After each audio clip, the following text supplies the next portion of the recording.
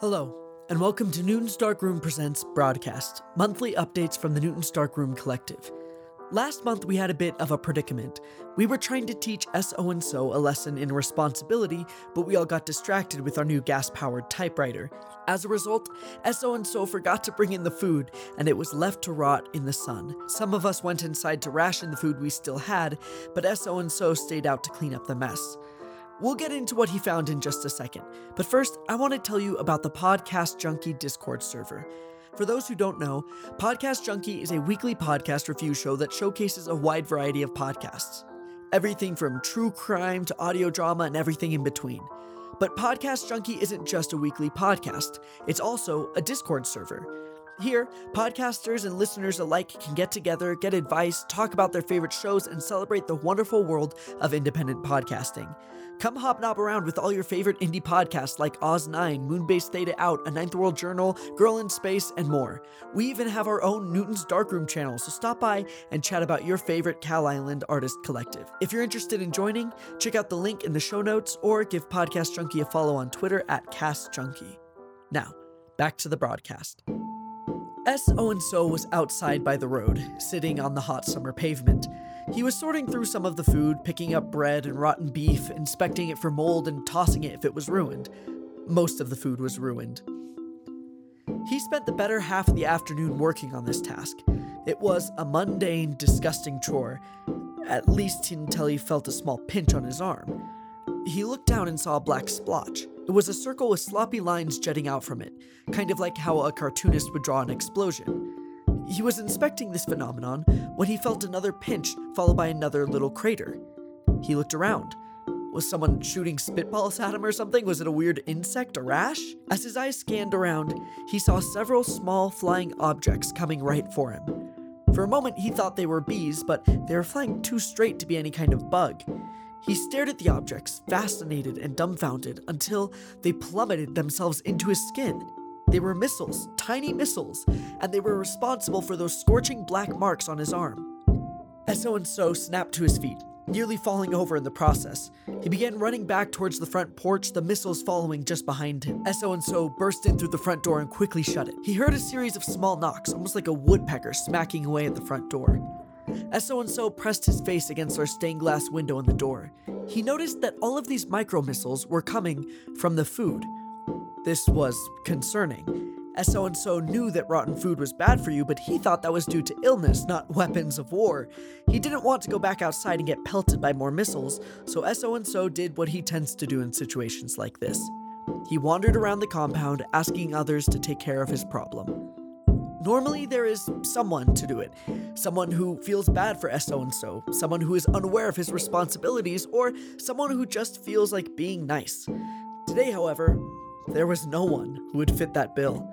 Everyone knew that S1E12 had messed up, and this time, he would need to handle his own mistakes. S1E12 grabbed the thickest jacket he could find with the hopes that it would protect him from the small blasts. However, Cal Island tends to have warm weather, and so the thickest jacket we could find was a slightly padded raincoat. This raincoat was rarely used because the removable hood was missing. We've all been looking for this hood for a while now because getting your head wet in the rain is the absolute worst, but we still haven't found it. That's why we spend most of our rainy days inside. S1E12 grabbed this very jacket and stood at the front door. He took a few deep breaths and ventured outside. Sure enough, the missiles fired. A few of them pelted his head, but for the most part, they landed against the protective jacket. S1E12 was able to pinpoint where all the missiles were coming from. The pepper jack cheese. He ran over and knelt down, closely inspecting the food to see exactly what was going on. As it turns out, what he thought was mold was actually a tiny city, or more accurately, a military complex just outside of a tiny city. The military complex was right next to the city from our perspective, but in reality, it was closer to a small gas station town that had a bowling alley. There was a long road leading from the military complex to the city. The traffic got worse as you neared the urban center.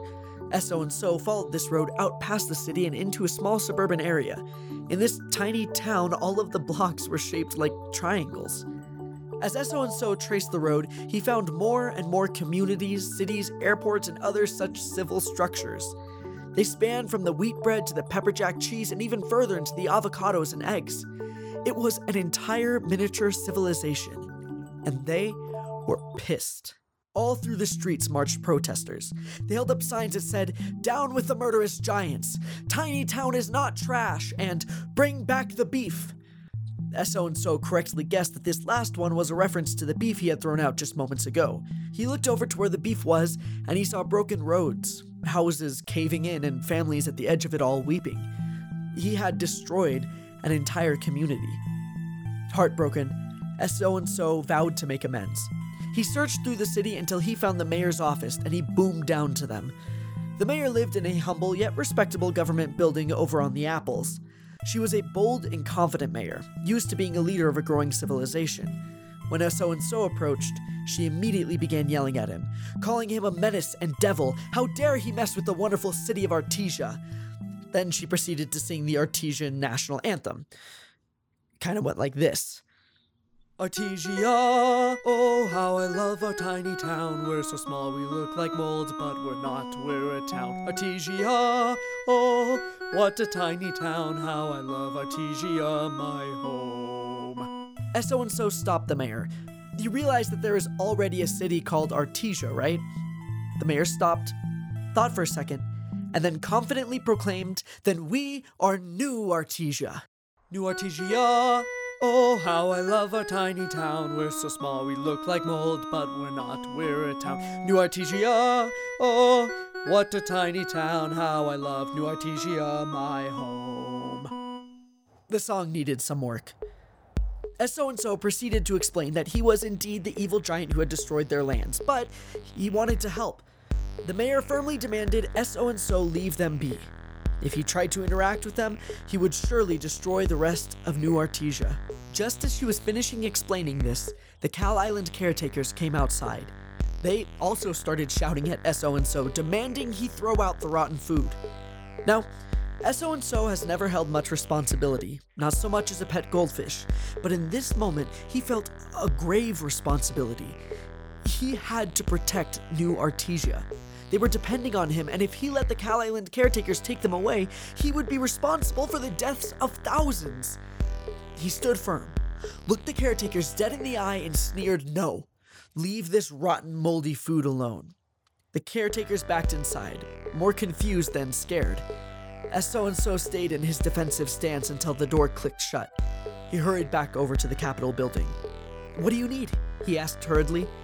The mayor explained that what they needed most was water. This food was great sustenance for them, but their people all had headaches and bloody noses, classic symptoms of dehydration. And they can't drink salt water, so the sea mist wouldn't help them very much. So nodded his head, thinking about where he could get the water without leaving the city undefended. He scanned the area around him. It was mostly charred buildings and ash. The commune building they all lived in was one of the only still functioning structures on Cal Island. He looked at his home and noticed a garden hose coiled off to the side. The spigot was out of sight, but if he hurried, he would be able to turn it on and get back to the food before the caretakers came out to clean it all. He rose to his feet and bolted towards the house. He wasn't paying attention to his surroundings or what was under him. All of his focus was on that hose. He never even saw the rock that rapidly showed up under his feet. For a brief moment, So was flying. The next, he was crashing into the ground. Dirt shoved its way into his eyes and nostrils. The base of his wrist was scraped raw with several cuts where he had snagged a rock. He didn't even pause to think about it. He snapped to his feet and stumbled forward as he cleared the dust from his eyes. The hose was there. He put in a bend to stop the water, turned on the spigot, and turned to race back to the food. As he rounded the corner of the house, he saw, surrounding the food and the tiny civilization, a pack of Roombas. So panicked. The Roombas were attracted to what they assumed was mold. In reality, it wasn't mold. It was the tiny cityscape of New Artesia. So bolted over, the hose lazily lopping water onto the ground. Once he was in range of the rotten food and Roombas, he placed his thumb over the head of the hose. The pressure caused the water to spray in a fine mist over the whole commotion.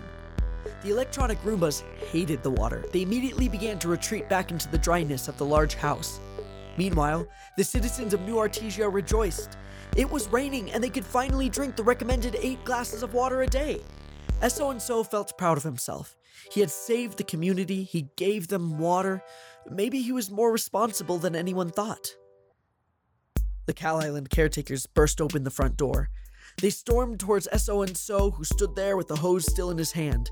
They began yelling at him, berating him, demanding that he move the food. To be fair, they had a point. It was still rotten food and the odor was atrocious. Plus, it was starting to attract the birds, and that brings about a whole other set of issues. S1E12 tried to calm them down. They kept yelling until they ran out of things to yell about, and then S1E12 could finally speak. He understood that the food could not stay outside, but he also didn't want to just throw it all away. He explained that there was a tiny city on the food, and that he felt responsible for their well-being.